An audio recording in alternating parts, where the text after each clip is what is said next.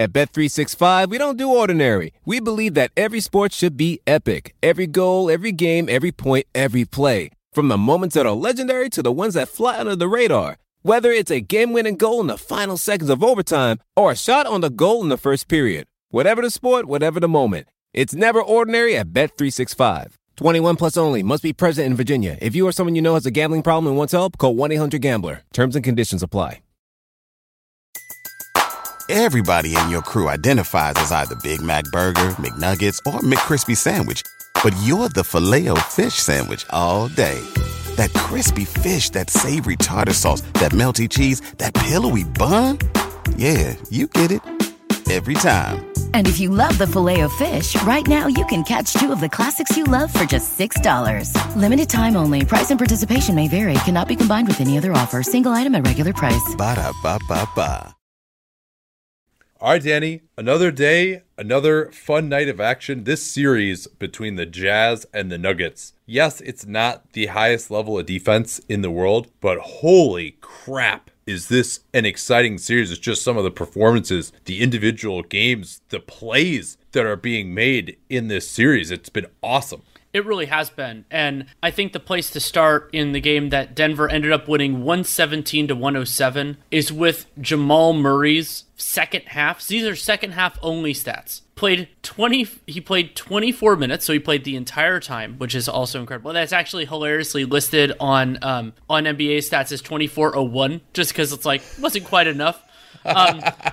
33 points, 14 of 18 from the field, 3 of 4 from 3, 2 of 2 from the line. Also 5 assists, no turnovers, and plus 19 as they came back. The Jazz had a comfortable margin. It felt like to me. I kind of thought I saw where the game was going. They're up 15. They're up 8. It looked like Porter came in. They got a couple of quick buckets. They're up by 12 halfway through the third. It looked like that was going to be it. Yeah, and for Murray, it was a mix of, his jump shot was absolutely ridiculous, but also got to the lane. I talked about the free throws, but also 5 of 5 in the restricted area, got to do a couple of floaters as well. And we haven't seen great Jamal Murray all of the time in this series, but we have seen a lot of it, and I think that has to be very encouraging for Nuggets fans. Yeah, and they found a way to quell him in games 2 and 3 by putting Royce O'Neal on him, and it looked like he was going to be one of these game on, game off type of things after his ridiculous performance in game 4, which the Jazz overcame. But no, he played all 24 minutes for the second straight second half and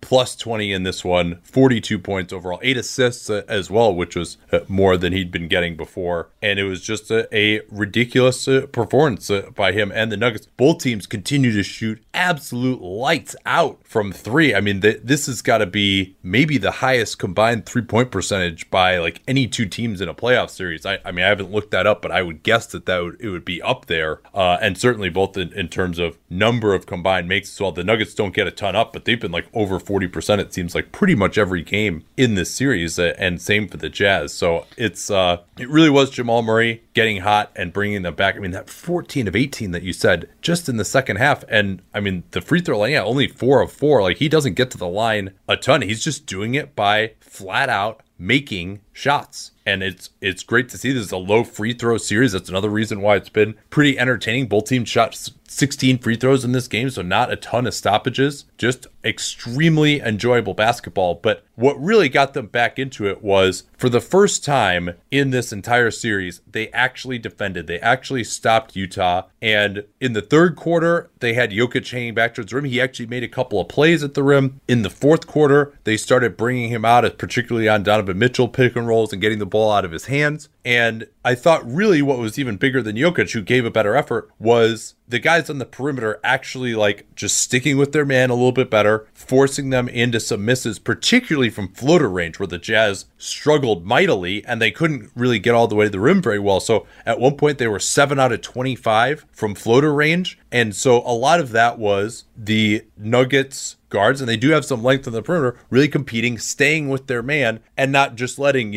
a Jordan Clarkson walk into whatever shot he wanted over Monty Morris 5 feet from the basket just outside the restricted area.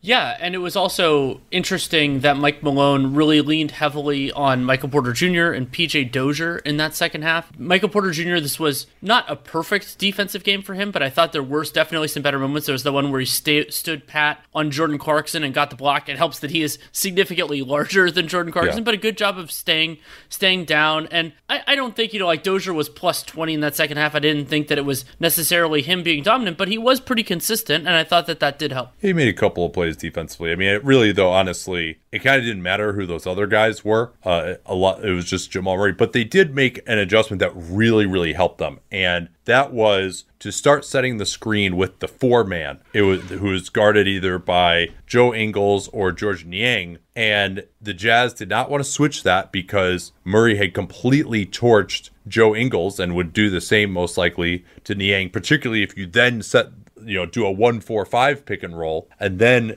set the screen afterwards with your big man, with a guy who's not as good at getting over the screen. And so the Jazz were in like sort of a conventional pick and roll coverage, but in similar fashion to what we see in the OKC series, Murray was able to get going downhill and then attack either Ingles or Niang like they were a big man, and they looked like they were just standing in cement.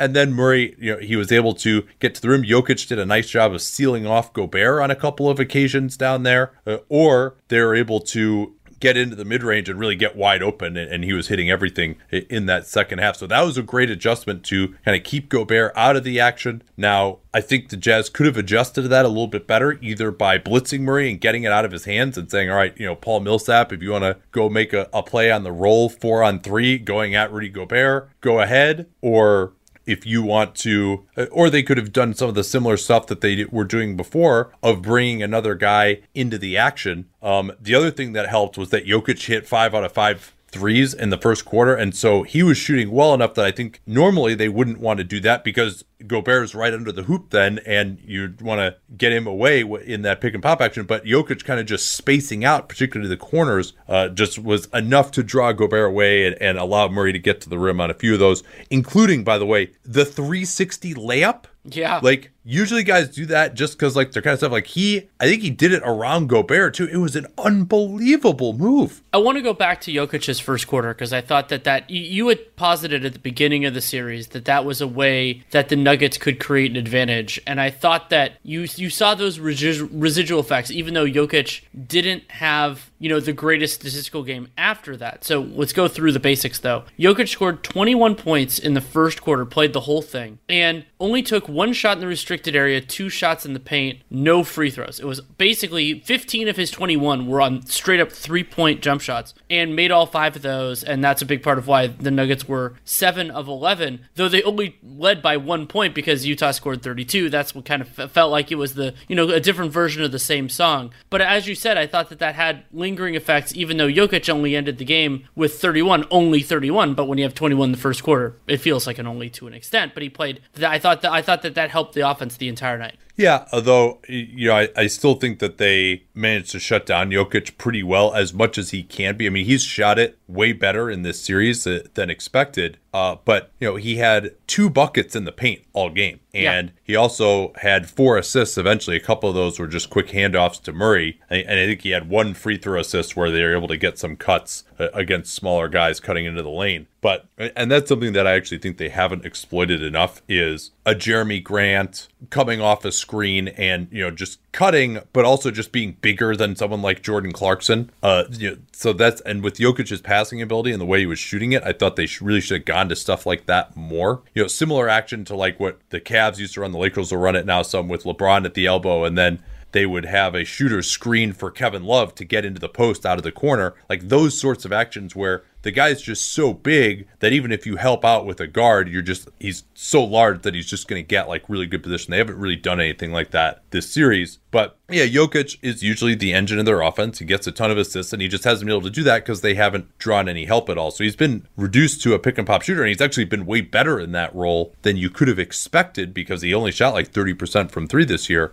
But that's not what makes the Nuggets great. And credit to Jamal Murray for the 3rd time in this series for basically being the Denver offense again. And no matter how this series turns out, I still think the Jazz are substantial favorites, particularly given the fact that a Game 7 is a neutral game. But the growth of Jamal Murray in the series against, not the greatest defenders in the world has been a positive for the Nuggets. He has actually looked like a max player in the series, really for the first time, I would say, in his career. And also we saw in Game 5, Royce O'Neal kind of going off the rails a little bit. There was that There was that sequence, it was about midway through the fourth quarter, I think it was a little bit before midway, where Jamal Murray made a three, and he was still pissed off about that, and then sets a fantastically illegal screen, and then is pissed off that they called it. It was like, dude, you just body checked a guy while you were moving forward, and Hollinger called it the yips. He was just off. I don't know exactly what it was. And we've talked a lot. We praised Royce O'Neal for his skill development over the years, and he has a really tough assignment in this series. But O'Neal going off the rails forced Utah into some tougher assignments because Ingles couldn't do anything, and so that put a lot on Donovan Mitchell. And especially when you consider the workload that Mitchell has on the offensive end, including that ridiculous dunk that he had. I think that's a lot to ask, and Jamal Murray didn't really care who was on him. Yeah, I thought Mitchell actually did better than their other guys. Agreed. And once O'Neal got his fifth foul, they had to take him off of Murray, and he wasn't doing a great job on him anyway. And O'Neal also had just like a terrible travel when he was wide open for a three and tried to pass fake and pass faked himself off balance and traveled like he should have just taken the three. So yeah, he had a struggle in the fourth. And Mitchell, I thought it was really fascinating. I tweeted about it during the game that Donovan Mitchell, you and I saw it in person at the Utah Summer League, how he was really a defensive guard when he was drafted, and then he immediately took on such an offensive responsibility that his defense has actually been kind of a disappointment to me. And, for example, when he has had to guard James Harden, that was always a disaster in those Houston series. But I thought he had a couple of good possessions getting over screens, but then he got visibly tired for offense a couple of times going into timeouts, and then Murray hit one big shot at him where he just used his size advantage to knock him backwards and get a very good look. And it really was, it was tied at basically 100, and Jamal Murray had a personal 7-0 run to essentially give them the winning margin with about 3 minutes or so left in the fourth, with just it really got back to just ISO mid-rangers at the end. He was just waving everyone away and going at it. It was pretty fantastic. And also, while at a certain point it became Utah trying to get it all back in one shot, Denver did play better defense down the stretch too. They forced a couple of misses, got a couple of turnovers, and I thought that made a huge difference in terms of their confidence moving forward as well. Yeah, we'll see. I couldn't really point to a ton that they did strategically other than just individual guys doing a better job. And that's... Other than getting Royce O'Neal one of the single worst record scratches in modern history. That wasn't they just had a higher energy level. They weren't... they were moving around. They were making some more hustle plays. They weren't just giving up and getting dejected when they got beat. They were continuing to compete. Guys were getting over screens a little bit better than they had been. I thought Jeremy Grant had a much better defensive game than he's been having, where he's kind of has been, he's really more of a power forward, and so he's not as used to getting over screens. I think he did a better job of that. Another thing on the other end that I thought was big was Utah, and particularly O'Neal, got called for a bunch of fouls trying to get over screens themselves. And so once you had that constraint, that meant that Murray was able to get going a lot more with guys being afraid of you're going to get called for another foul. Those kind of, a foul or two getting over a screen, that can really have a deterrent effect that lasts for a long time when you know that they're calling that action tightly.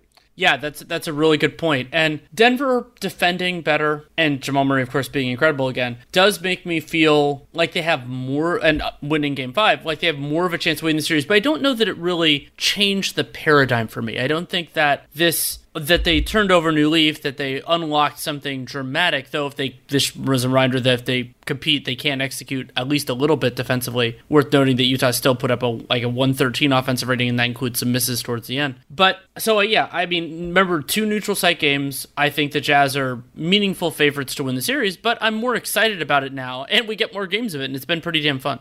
Yeah, so Millsap didn't close, as you mentioned. Monte Morris didn't close. I wouldn't imagine Millsap's going anywhere in the starting lineup, to be sure. And, Porter Jr. played 34 minutes. Are they going to go back to him? He did still get torched defensively most of the way. And it's not like they were going to him a ton. It just... there was just more help for Porter behind the play, and they definitely didn't do a great job when he was out there, and he was a big problem for them in the third, but they managed to get by that. So I really don't know the answer to whether this is going to continue for Denver or whether they found something. My hunch is that they probably haven't, but they are at least, like, they're doing something now. They are at least not giving up layups and dunks at the rim like they were in game 3. And the other question will be, are they going to switch up is Jokic going to be way back? Are they going to put him out on the floor again more like they went back to later, being pretty aggressive, particularly on plays, I think on plays where O'Neal is the screener. If you're putting Porter on him, I would try and trap that, although I don't know if Porter can even execute that, but maybe try that a little bit. And just more Jamal Murray, I guess, right? Like that's and so maybe this will morph into a little bit more of a defensive series. The Jazz still had a 130 offensive rating in the first half, but in the second half, they definitely struggled. They only had 44 points, which in this series is basically like the 2004 Detroit Indiana relative to what it's been. Do you have anything else on this series, or do you want to move on? That's all I had. Yeah, let's talk about Clippers Dallas in just a second here. Man, it is crazy to think that I've been working with Helix Sleep since 2015. And I think that's because my story with them seems to really resonate with listeners. If you've never heard it before, that was kind of the beginning of the direct-to-consumer boom. And there was another very prominent mattress company at that time that was trying to convince you that mattresses were one size fits all. They found the one formula, the one mattress that was going to work for everyone. My then girlfriend, now wife, and I ordered that mattress. We ended up having to return it because, hey, guess what? Not everyone is the same. And then she did some more research and found Helix Sleep. We took their sleep quiz and we found a mattress that actually worked for us and our body types. And Helix offers 20 unique mattresses. Everybody sleeps differently, and Helix mattresses are designed for specific sleep positions and field preferences: hot or cold, side sleeper, back sleeper. So take that Helix Sleep quiz, find your perfect mattress in under 2 minutes,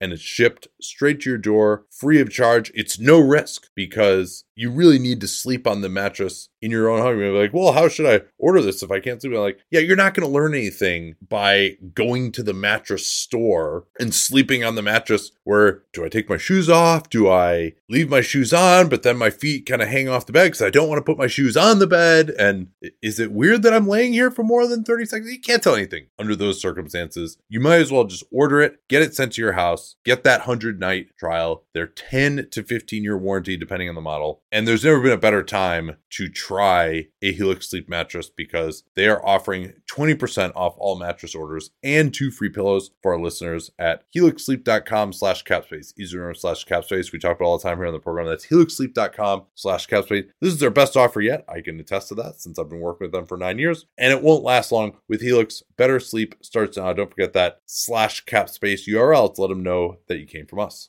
Man, I just love American Giant. Just an amazing clothing company. I was reminded again of how much I love it when I drove from California to Montana over the All-Star break. And you know what it's like when you're on a long road trip and it's cold, particularly when it starts off warm in the Bay and then we get into some really cold areas. You're like, well, I don't want to wear like my jacket in the car, but then when I get out to fill gas, I'm going to be freezing. But the American Giant hoodie was perfect because despite being made out of a nice heavy material that'll keep you warm, it's not too hot as well. So I was able to wear it in the car, not be too hot, step out of the car, and still be warm enough when I was filling up gas or going into a restaurant or something that I didn't feel like I needed my jacket even when it was cold outside. These things are amazingly durable. I proposed to my wife wearing an American Giant hoodie in the Grand Canyon almost 7 years ago. I still own that same hoodie. I still wear it constantly. And American Giant has since spread out into all sorts of other types of clothing, like their premium Slub Crew tee, the No BS high-rise pant, the slim roughneck pant featured in Giant Magazine issue 2. Every American Giant piece is made in America and designed to last, no exceptions, and it provides year-round comfort. So find a closet staple for every part of your spring days at American-Giant.com and get 20% off your first order when you use that vendor code CAPSPACE at checkout. Easy to remember, we talk about CAPSPACE all the time here on the program. That's 20% off your first order at American-Giant.com. Don't forget that CAPSPACE code to let them know you came from us.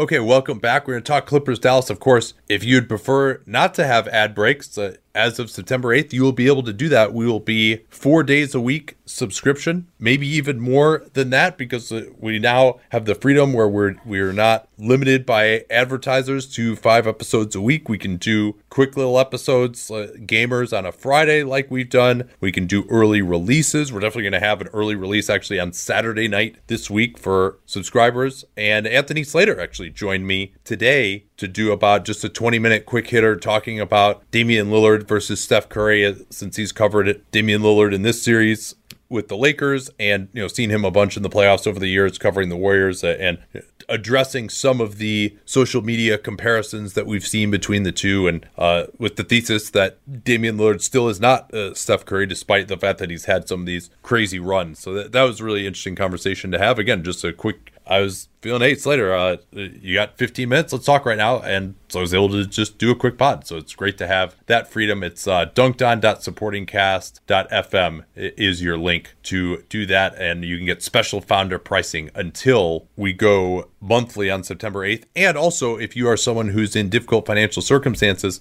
send us an email. Instructions on how to do that are in the tweet that's pinned to the top of my profile when I wrote a letter about why it is that we're doing this. And that pricing, the special difficult circumstances pricing, will be available as of September 8th as well. But you can just send us an email, tell us a couple sentences about your situation. And also, another nice thing about that subscription service is you're already subscribed, so we don't have anything to promote on there anymore.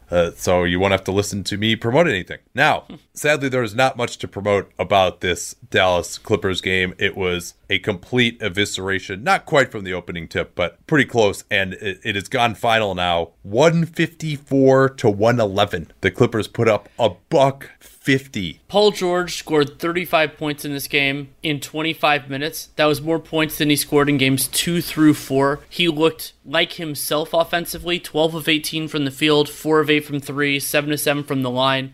And during the competitive portion of the game, both PG and Kawhi Leonard looked great. And we've spent a lot of time, justifiably so, talking about the Clippers' defense and their limitations there. And it is worth remembering, now, this is kind of beyond their fastball. This is something else. But when those guys are on it, Kawhi is unperturbable, and that's a big problem for Dallas. PG can hit shots, and also guys like Landry Shamet look better. There was a stretch where Reggie Jackson was hitting a bunch of shots, and Dallas just couldn't keep up. No, they couldn't. It looked early on, and again, worth noting, Kristaps Porzingis was not a late scratch, but an early scratch with that continued right knee soreness that becomes increasingly concerning. But the Mavs jump out to a 16-9 lead, and they're scoring just as easily. They're getting their open threes. Luka gets a floater. They had 8 points on their first 3 possessions. You're like, okay, maybe this is going to be, George looks good. Clippers are scoring well, but this Mavs offense is still the number one offense that they've been. But I really thought this was a defensive win for the Clippers, despite the offensive fireworks that presumably nobody could have kept up with, not even Dallas, if they'd been running well. But they're not messing around really with Marcus Morris on Luka anymore.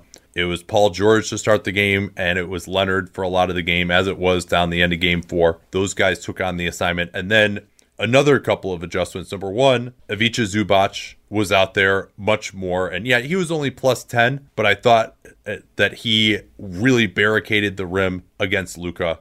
And it is very clear Luka is not comfortable getting those drives and finishes right at the basket against him. And then when you also throw in going to the floater game, well, if he's got George or Leonard right on his back on the floater and he can't get all the way to the rim, now it starts to actually look a little bit difficult for him for the first time. He had 22 points, 6 of 17, did get to the foul line a lot. They played him 31 minutes, but only 4 assists too. They're actually had some semblance of being able to play pick and roll 2-on-2. And then another thing that they did that I thought worked really well was actually getting Zubac, who has surprising mobility, way out on the floor and getting Luka really going backwards with double teams far from the basket. And the Mavs adjusted to that a little bit. The adjustment there is usually to set the screen closer to the basket so you can get the guy rolling to the hoop more easily. But for a while, they really had Luka going backwards, having to jump in the air, throw these passes that didn't have a lot of steam on them.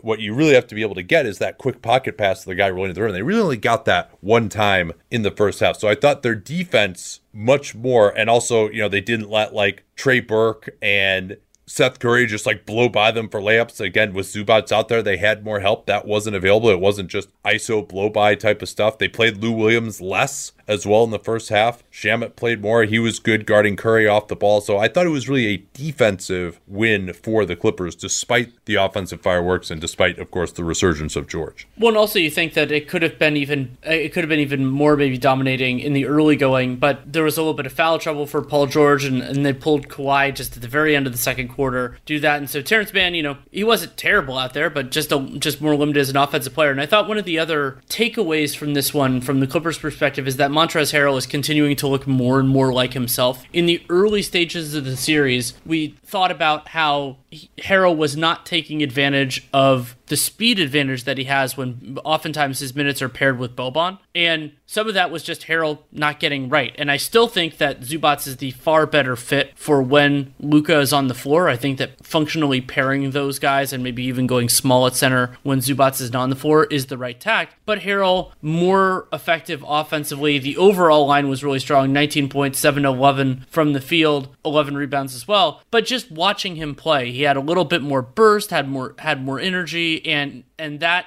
gives the Clippers another capable player in the rotation. And while he doesn't play the same position as Patrick Beverley or anything, just having another capable guy in the rotation makes a world of difference. Yeah, absolutely. Beverley, of course, did not play in this one. Presumably, if they had lost, he would have come back for Game 6. Doc said he's getting close, but I don't know how close is. I do enjoy Doc's when he's obfuscating. Now, it's also worth noting that the Clippers shot 63% from downtown in this game, 22 of 35. But they did miss a bunch of free throws. They actually shot almost as well from the three-point line as they did from the free throw line. Yeah, but George was 4 of 8. Marcus Morris was 4 of 6. Patrick Patterson even chipped in 3 of 3 in the last 5 minutes of total garbage time at the end. And back to Harrell, yes, he's still not as good as Zubac, but he wasn't just a complete traffic cone for Doncic. And again, part of that, I think, was having better defenders on Doncic to where he couldn't really just get ahead of steam, time up Harrell that well. Harrell took a charge at one point. It wasn't quite as bad as it had been. In Boban, you mentioned him, he was negative 19 in 17 minutes. I thought they had a nice, I don't know how I'd call it an adjustment, but they really were able to take advantage of Boban's lack of foot speed in pick and roll for the first time, I thought, where Lou Williams did this. I think Reggie Jackson might have had one too, where what they do in terms of the coverage out top, Boban is not ever going to get above the free throw line. So what they do is call a weak coverage. Just think of it as like icing, like a ball screen. We'd be forcing them towards the baseline, but you're up top, and so you want to just force them to his weak hand. That's why they call it weak. For Lou Williams, that's actually considered his right hand because he loves to go left. So what you're doing there, though, is it's in theory a pick and roll, but Harrell would just kind of run up there, see that they were in this weak coverage where you're kind of just giving the guy a lane to drive anyway, wouldn't even set the screen, it would just start rolling. And so Lou Williams would just blow by whoever was guarding him because they're giving him a lane that way. Boban is back at the free throw line, but the guy would go so fast that Boban couldn't even get back to the rim. He'd just blow right by him for a layup because he was worried about them dropping it off to Harrell. So they had a really nice strategy, and I think that Dallas's on-ball guys have got to do a better job of actually forcing a screen to be set before you get into that coverage, and you're just giving up a drive right away with Boban back there. So that's a little nuance. This was such a blowout. I'm not really sure what else there is. They just got to have a better plan, I think, with Doncic getting doubled. And that's a lot of size, doubling him, too. I mean, that's a 7-footer with Zubac and, Leonard or George, who are huge also. Hopefully we get Porzingis back for Game 6, which will be on Thursday. But I mean, the Clippers aren't going to shoot 63% from 3 or anything like that. But we'll see where it goes. And remember, as part of the reason Game 4 was so great is that the Clippers they built out a lead, not in the same way, but they built out a similar lead in Game 4, and then the Mavericks came back. I tend to think that, especially without Porzingis, like this, not this margin, but like that the Clippers are a heavier team and that we go more in that direction. But hopefully we don't have to see that in Game 6 and or Game 7. Yeah, the Clippers also bought themselves some time with this victory. Beverley can get a little more of a rest with that calf issue, which of course is ripe for re-injury. And the Mavs aren't going to stop the Clippers. Yes, they can force a few more or just get a few more misses from three potentially. We didn't see any of like the double teaming of Leonard, particularly because the Clippers were hitting so many shots in this one too. And, Shamet was another guy who was 3 of 3 from downtown. They're really, with Shamet and Morris combining for 7 out of 9 from 3, double teaming becomes a lot less palatable. Yeah. And I think Shamet playing a little bit more than Lou Williams is something I would like to see a little bit more of. Now, maybe the Mavs, we didn't see the Mavs try any like small pick and rolls or anything like that either to try and take advantage of Shamet. We just didn't even the game was non-competitive so quickly that we didn't really get to see anybody try anything that they might have been reserving for the end of the game. But you can't reserve it any longer if you're Rick Carlisle. They got to go with the real good stuff right away because, this is 3 games in this series that they have just been completely out of it early, 2 of which they crazily ended up winning somehow, but they can't afford to go down this far again early in game 6, and hopefully Porzingis will be back. I have a bad feeling about it, though, just the way he was ruled out, and Rick Carlisle saying, hey, what's the point of lying and saying he's doubtful, and remember when he had this mysterious knee soreness before? Yeah. And the MRI came back clean, but he ends up missing 10 games with, recall, a number of fits and starts where he tries to come back. It just doesn't, I could be wrong, I hope I'm wrong, but it just doesn't feel good right now with his situation. And also, they're already down 3-2, so it's going to be hard for them to win the series regardless. This is not the season that Dallas is going to win championships. They're going to be in the mix in 2021-22 once they sign somebody in free agency next summer. Like, that's what they're building towards. It is. Anyone who's seen our YouTube videos knows that I don't wear formal stuff all the time. So when it's time to dress up rather than dress down, I highly recommend Indochino. They were the official outfitter of my wedding. I got my tux from there. All my groomsmen got their sport jackets from there as well. I felt really good about having them be the outfitter of my wedding because all of my groomsmen were going to get stuff that they could continue to wear that fit them perfectly. Because when you go somewhere else, you're not going to get something that's made for you. So why not measure yourself in 10 minutes or visit a showroom rather than feeling like you're wearing somebody else's suit that they tried and failed to tailor for you. And not only does Indochino have the suits that made them famous, but now they've got everything. Blazers, pants, women's wear, outerwear, designed and made for you. Hundreds of high quality fabrics to choose from. European wools, linen, cottons, tons of colors, tons of patterns. You can customize things like the lapel, the vents, the pockets, and you'll get a piece that is personalized for you in fit and style. Level up your game with Indochino. Go to Indochino.com. Use the code CAPSPACE. Use the CAPSPACE we talk about all the time here on the program to get 10% off any purchase of $399 or more. That's 10% off at Indochino, Indochino, Indochino.com. And don't forget that CAPSPACE code to let them know that you came from us. At Bet365, we don't do ordinary. We believe that every sport should be epic. Every goal, every game, every point, every play. From the moments that are legendary to the ones that fly under the radar. Whether it's a game-winning goal in the final seconds of overtime or a shot on the goal in the first period. Whatever the sport, whatever the moment. It's never ordinary at Bet365. 21 plus only. Must be present in Virginia. If you or someone you know has a gambling problem and wants help, call 1-800-GAMBLER. Terms and conditions apply. Let's go to news. We actually have a fair amount of build-up, sort of the combination of playoffs and then other things setting the table. And where I want to start is with the league-wide news that we set the table for this a couple days ago, but that the league and the Players Association have agreed to push back the 60-day window, which preserves the right for either side to terminate the CBA, like basically in light of the COVID-19 and everything like that. And really what this is it's just kind of keeping things moving on in terms of negotiating. And the point that I brought up previously is that one of the challenges in terms of timing here is that the league, there's this possibility of pushing back the draft and pushing back free agency, is that in all likelihood, the cap number for the 2020/21 season is not going to be set by looking at revenue numbers for the just completed season and looking forward. Instead, it is going to be the subject of negotiation. That is allowed pretty much any time, but they just default to the revenues, but this is a non-representative time. And there are also motivations to not drop it as hard hard because remember that one of the other effects of, let's say theoretically they didn't blow up the CBA either side and they just used revenue, then that could potentially lead to a shortfall, which would then lead to a spike in the summer of 2021, which would actually be pretty fun for us, but is not the type of thing that everybody wants. So I think what's happening is they need to square all this stuff away, and that's going to happen probably in the next 2 months or so, and then we will get not only a timing of everything else, but also potentially settling the draft and free agency dates within that window. That's my hope. Yeah, a couple things to add on that.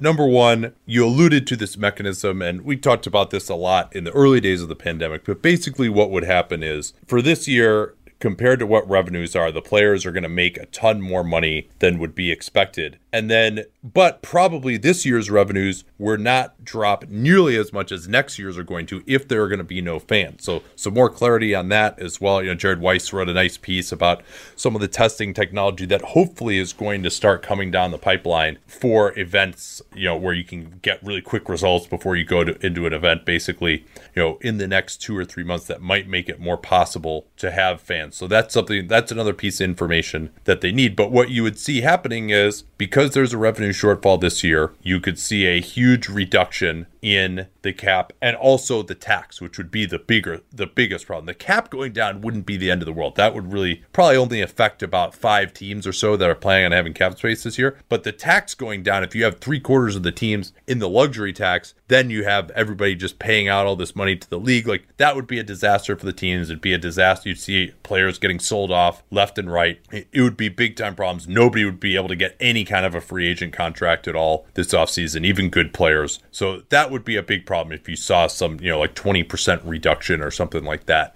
in the cap for this year. And then if there weren't fans for next year, then you'd see another big reduction. So systematically, they want to keep it seems like, around 109. But to do that and not have the owners take a total bath, what they need to do is increase the escrow percentage, which is basically, that's only 10% right now. So generally, the most the owners can recoup if there's a revenue shortfall in a given year is 10%. They're going to want to bump that up. We talked about that number. It's been bandied about, perhaps 20%. I think maybe even needs to be higher so that you actually can split the revenue shortfall equally, preserve that 50-50 or so distribution, and not have any crazy penalties that are really going to mess up the league or punish certain franchises that never could have planned for this. It's in everybody's best interest to come to an agreement here. Having this deadline of October 15th, when the draft is now scheduled for October 16th, that really would indicate to me that the draft has to get pushed back. In particular, because this year the draft is very close to free agency. It's supposed to be only a 2-day window, but generally trades are made around the draft that are going to go into the next league year, and teams need to know what the finances are going to look like before you can go into the draft, which would normally be a transaction period. So those are all the reasons why everything is probably going to get pushed back. Now, Woj also reported that there are discussions on starting dates for next season ranging from December to March. There's still a consensus hope the season can begin sometime in late December, which presumably would mean Christmas, or January, but not necessarily. And surely they will look to move that back if it appears that, whether through a vaccine or testing technology that comes online or whatever, there's a greater chance of having fans in arenas as of March as opposed to as of January, or even if they might realistically have them as of May, and then you can at least get half of the year as opposed to none of the year. So that's all, and they still have to get the audits of how bad the revenue losses are this season. So that's why all this is happening. Hopefully that's not too redundant with what's been talked about before. We're starting to also get award results, and Defensive Player of the Year was awarded on Tuesday to the person we both picked, Giannis Antetokounmpo. He got 75 of 100 first-place votes. Anthony Davis finished second. Rudy Gobert finished third. My biggest point of frustration with the voters was Brook Lopez being exceedingly undervalued. He only had 4 third-place votes. That's it. So he was well below a lot of other people in the voting. Incidentally, technically because of the way points are given out, behind Andre Drummond, because somebody gave Drummond a first-place vote and the same person gave Hassan Whiteside a second-place vote. That I have thoughts. But I think that it's unfortunate that Lopez's contributions, I don't know if there are some people who think, oh, you can't have two great defenders on the same team. Well, watch the Bucks. I mean, both of them are intensely important to what they do. And Anthony Davis being second, I had Gobert over him as well. But saying that he was robbed from winning is ludicrous to me. I don't think that the argument for him over Giannis holds any water. But they got the right winner, and that's what matters most. Yeah, I mean, there just is no statistical argument for anyone other than Giannis, in my opinion, here. And this Bucks defense was the best defense in at least 5 years statistically, and Giannis was the guy who made that happen the most. And I think, did we both have Giannis 1, Gobert 2, Lopez 3? Was that what we both had? That's what I had. I believe so. There's a chance I had Lopez 2, but I think I had Gobert 2. It's been a while. The coach of the year also came down. This was a couple days ago. Nick Nurse was awarded that, and I'm glad that happened. That's also who we had first. My second was Mike Budenholzer, and Brad Stevens was number 3 for me, although, of course, there were very many deserving candidates again this year that we talked about on that awards pod that I reshared back in July. So if you want to go back and check that out of what our reasoning was on some of these as we talk about them, that's there for you. But what was your top 3? I had Nurse 1, Budenholzer 2, and Mike D'Antoni 3 because of the overhaul that he did in season on their roster with Russell Westbrook. Oh, yeah, I remember that debate now. That was some more times? Yeah, that was like 6 months ago that we talked about that. That's crazy. In any event, so what were the actual, I know Nurse won it, but what were the actual results after him? Nurse was first, Budenholzer was second. Nurse got 90 of 100 first place votes, so it was an absolute blowout. Budenholzer second, Billy Donovan third, Spo fourth, Vogel fifth. And Donovan's case isn't terrible, but I think that was more an example of the kind of the Sam Mitchell style of coach of the year, which is like the team that exceeded expectations. But part of why Oklahoma City exceeded expectations, they had a good roster, was that we thought that if they were any worse that they would blow it apart, and they didn't do any of that in season. They kept Gallinari and everything else. And so, Donovan, not a terrible coach, but I mean, I think that him being third it wasn't a big deal. But was Brad Stevens not top 5? Brad Stevens was 7th, I think. What the hell, man? That's just like to get the number 4 defense, top 5 in offensive defense with that team. I fully agree. Yeah, it's Stevens, and of course Billy Donovan won the who's the most old school coach who doesn't actually challenge any of what we perceive the tenets of coaching to be, and was potentially going to get fired, but no, he is a good coach and we need to support him award that the NBA coaches vote on. And I'm sorry, Billy Donovan is nowhere near as good a coach as Nick Nurse. He didn't do as good a job as Nick Nurse this year, and Nurse getting it for the media too, I think was also somewhat retroactive for his performance last year, where he obviously proved himself in the playoffs. And with the number of injuries that Toronto had this year, pretty incredible performance by him. We still haven't heard anything definitive, it sounds like, on Kyle Lowry's ankle sprain, and we're going to hold off actually on doing our East Series previews until tomorrow. Hopefully Milwaukee will win, and we can talk about both of those 2 series in the East tomorrow, and maybe we'll get a little bit more clarity on the injury situation. Yes, he did not practice on Tuesday. He's being listed as day-to-day. We could stay with injured point guards and go to Russell Westbrook. It is, unsurprisingly, D'Antoni says it's the medical staff's decision. It's close, and he says they'll make a good call and do the same, but we'll just have to see. I mean, I think that it's quad injuries. Somebody asked about this on the NBA cast. Like, quad injuries are tricky. You don't want to rush him back, and it is unfortunate for the Rockets that they couldn't take care of business in. Was that game 4? All my games are getting all garbled. Yes. A 2-2 series means that the most recent game was game 4. Because then if they had been up 3-1, then it would have been pretty clear where the Rockets, they wouldn't have had any pressure. Though you do lean on the medical staff.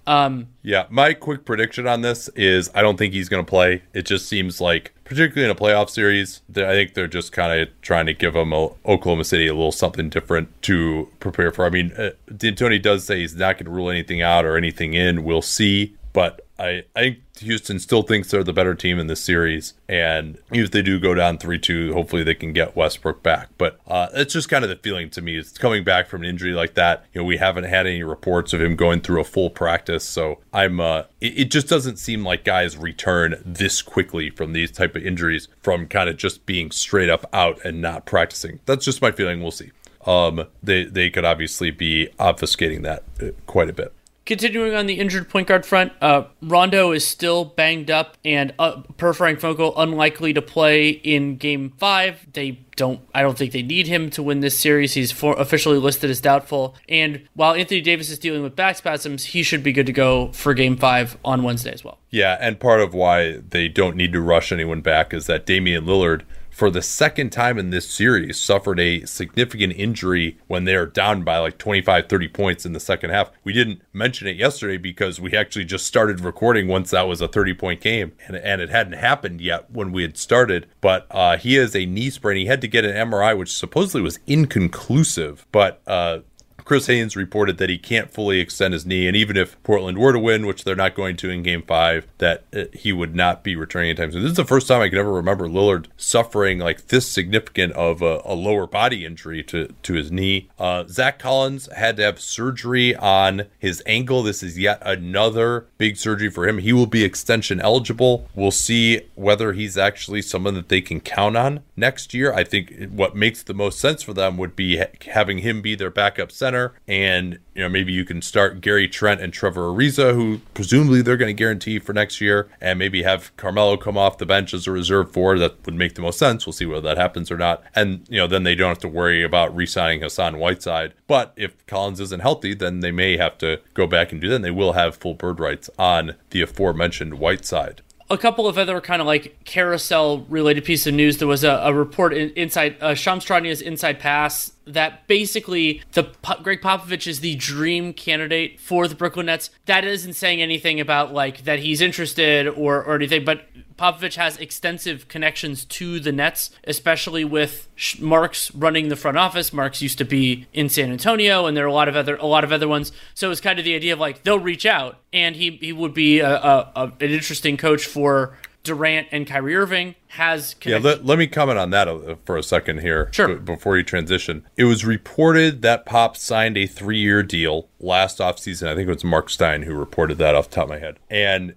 so that means that compensation would be required to the Spurs. Generally, it's been a first-round pick. The last coach to have that happen, I think, was Doc Rivers in the 2013 offseason. The way that works is basically you trade them a pick not to actually trade the coach on his contract, but basically just to let him out of the contract, and then he is free to sign a contract with you. And then generally you are prohibited for a certain amount of time for making another trade with that team because there's a perception that that could be part of the deal for the coach, and you're not allowed to do it that way. Remember, there's talk Kevin Garnett could go to the Clippers, and they're like, no, you can't trade him there from Boston, and he ended, of course, going to the Nets. But the thought of Pop in Brooklyn, I certainly think it has a higher upside than someone like Ty Lue, because Pop is one of the greatest coaches of all time, perhaps the greatest coach of all time. I don't know how much his style, he has often said that we need players who are over themselves. I do not believe that would describe some members of the Nets roster. And Ty Lue is the other guy who's been talked about there. And there's a piece by Joe Vardon today talking about how he's going to have like his choice of 4 jobs. And,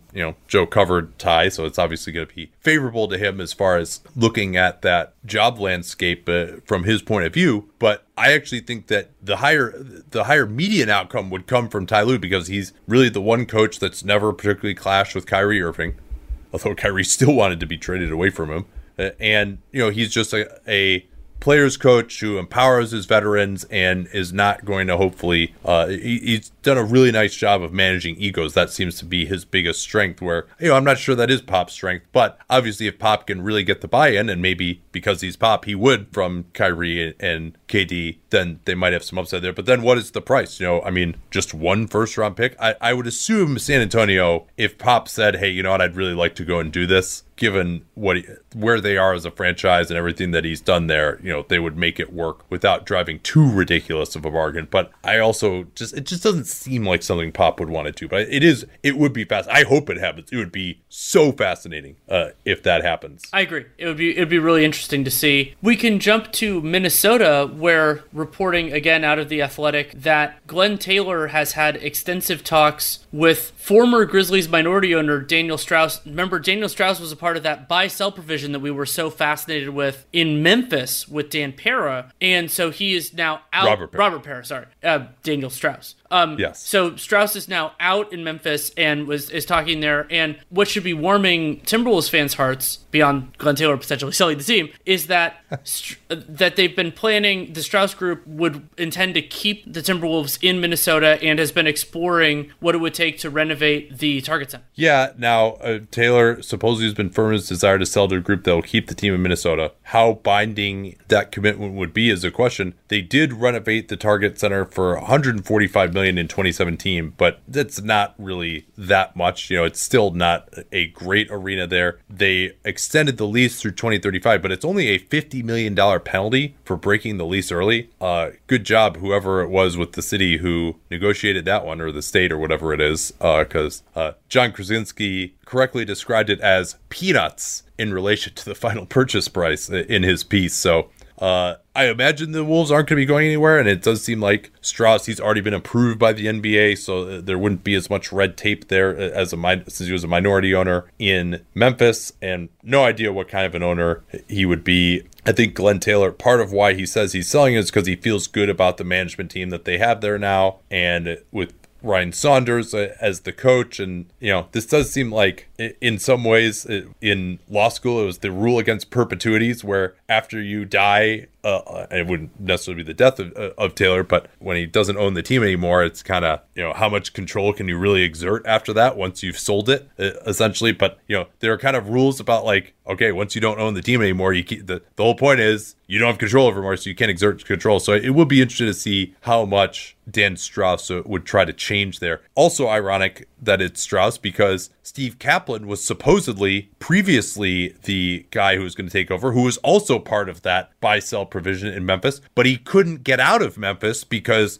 he just couldn't get a good enough deal, and that buy-sell provision was so weird. So that deal got scuttled, and now Taylor's going back down the well with another guy who used to be a co-owner with Steve Kaplan. So I guess he really likes looking south for these for these co-owners. Then we also got another interesting piece of reporting from Shams Charania about what has been very confusing to me, which is Joe Dumars' place within the Kings hierarchy, because it felt like, and there was some reporting, that Dumars was basically that he was going to be installed above Vlade Divac, but now it appears that what his role is going to be is having an integral role in choosing the next general manager, who will not report to Dumars, who will report directly to Vivek Ranadive. Yes, although Shams and Sam Amick in this co-wrote piece did say that the nature of Dumars' position with the Kings after the GM is selected remains unclear. That's ominous. Which, yeah, it is, particularly since Dumars kind of did the owner sidle, and that's what led to the departure of Vlade Divac. The Kings are also, of course, retaining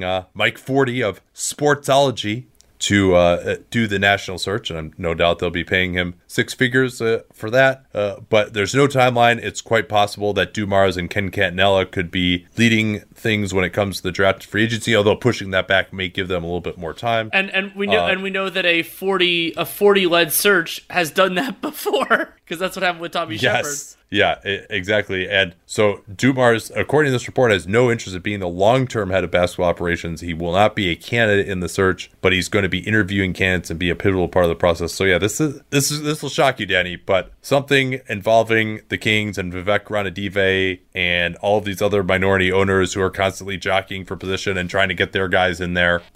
It's not very clean. And speaking of not very clean, well, it's clean from Scott Perry's perspective. It looks like he potentially could have some momentum. That's also included in the reporting from Charania and Amick with the connection that he has with the organization. Remember, he was under Vlade Divac when they drafted De'Aaron Fox, also when they signed a bunch of unbelievable, terrible contracts, but he got out of Dodge before everybody else other than us realized that those contracts were terrible. Goes to the Knicks, is involved, but again, not the lead decision maker, as they signed a bunch of terrible contracts, though thankfully those were shorter. And so Perry has, he left Popular, and that's interesting, and so potentially he could be an option there. He's currently under Leon Rose. Leon Rose kept him on there after Mills went out in New York. So we'll see. Yeah, but I think he only has like a year left on his contract. Yeah, they basically picked, I think it was like functionally like they picked up an option or gave him a 1-year extension, which I criticized at The Athletic earlier when they made that decision, because it's the idea that you don't want people GMing for their job, and while it's complicated with Leon Rose and Perry there, that is a concern that I've had about the Knicks. And they just hired Thibodeau, so we'll see. Yeah, in Philly, after Josh Harris was kind enough to share a statement on the team and the firing of Brett Brown that he wrote on the Notes app on his phone with the media,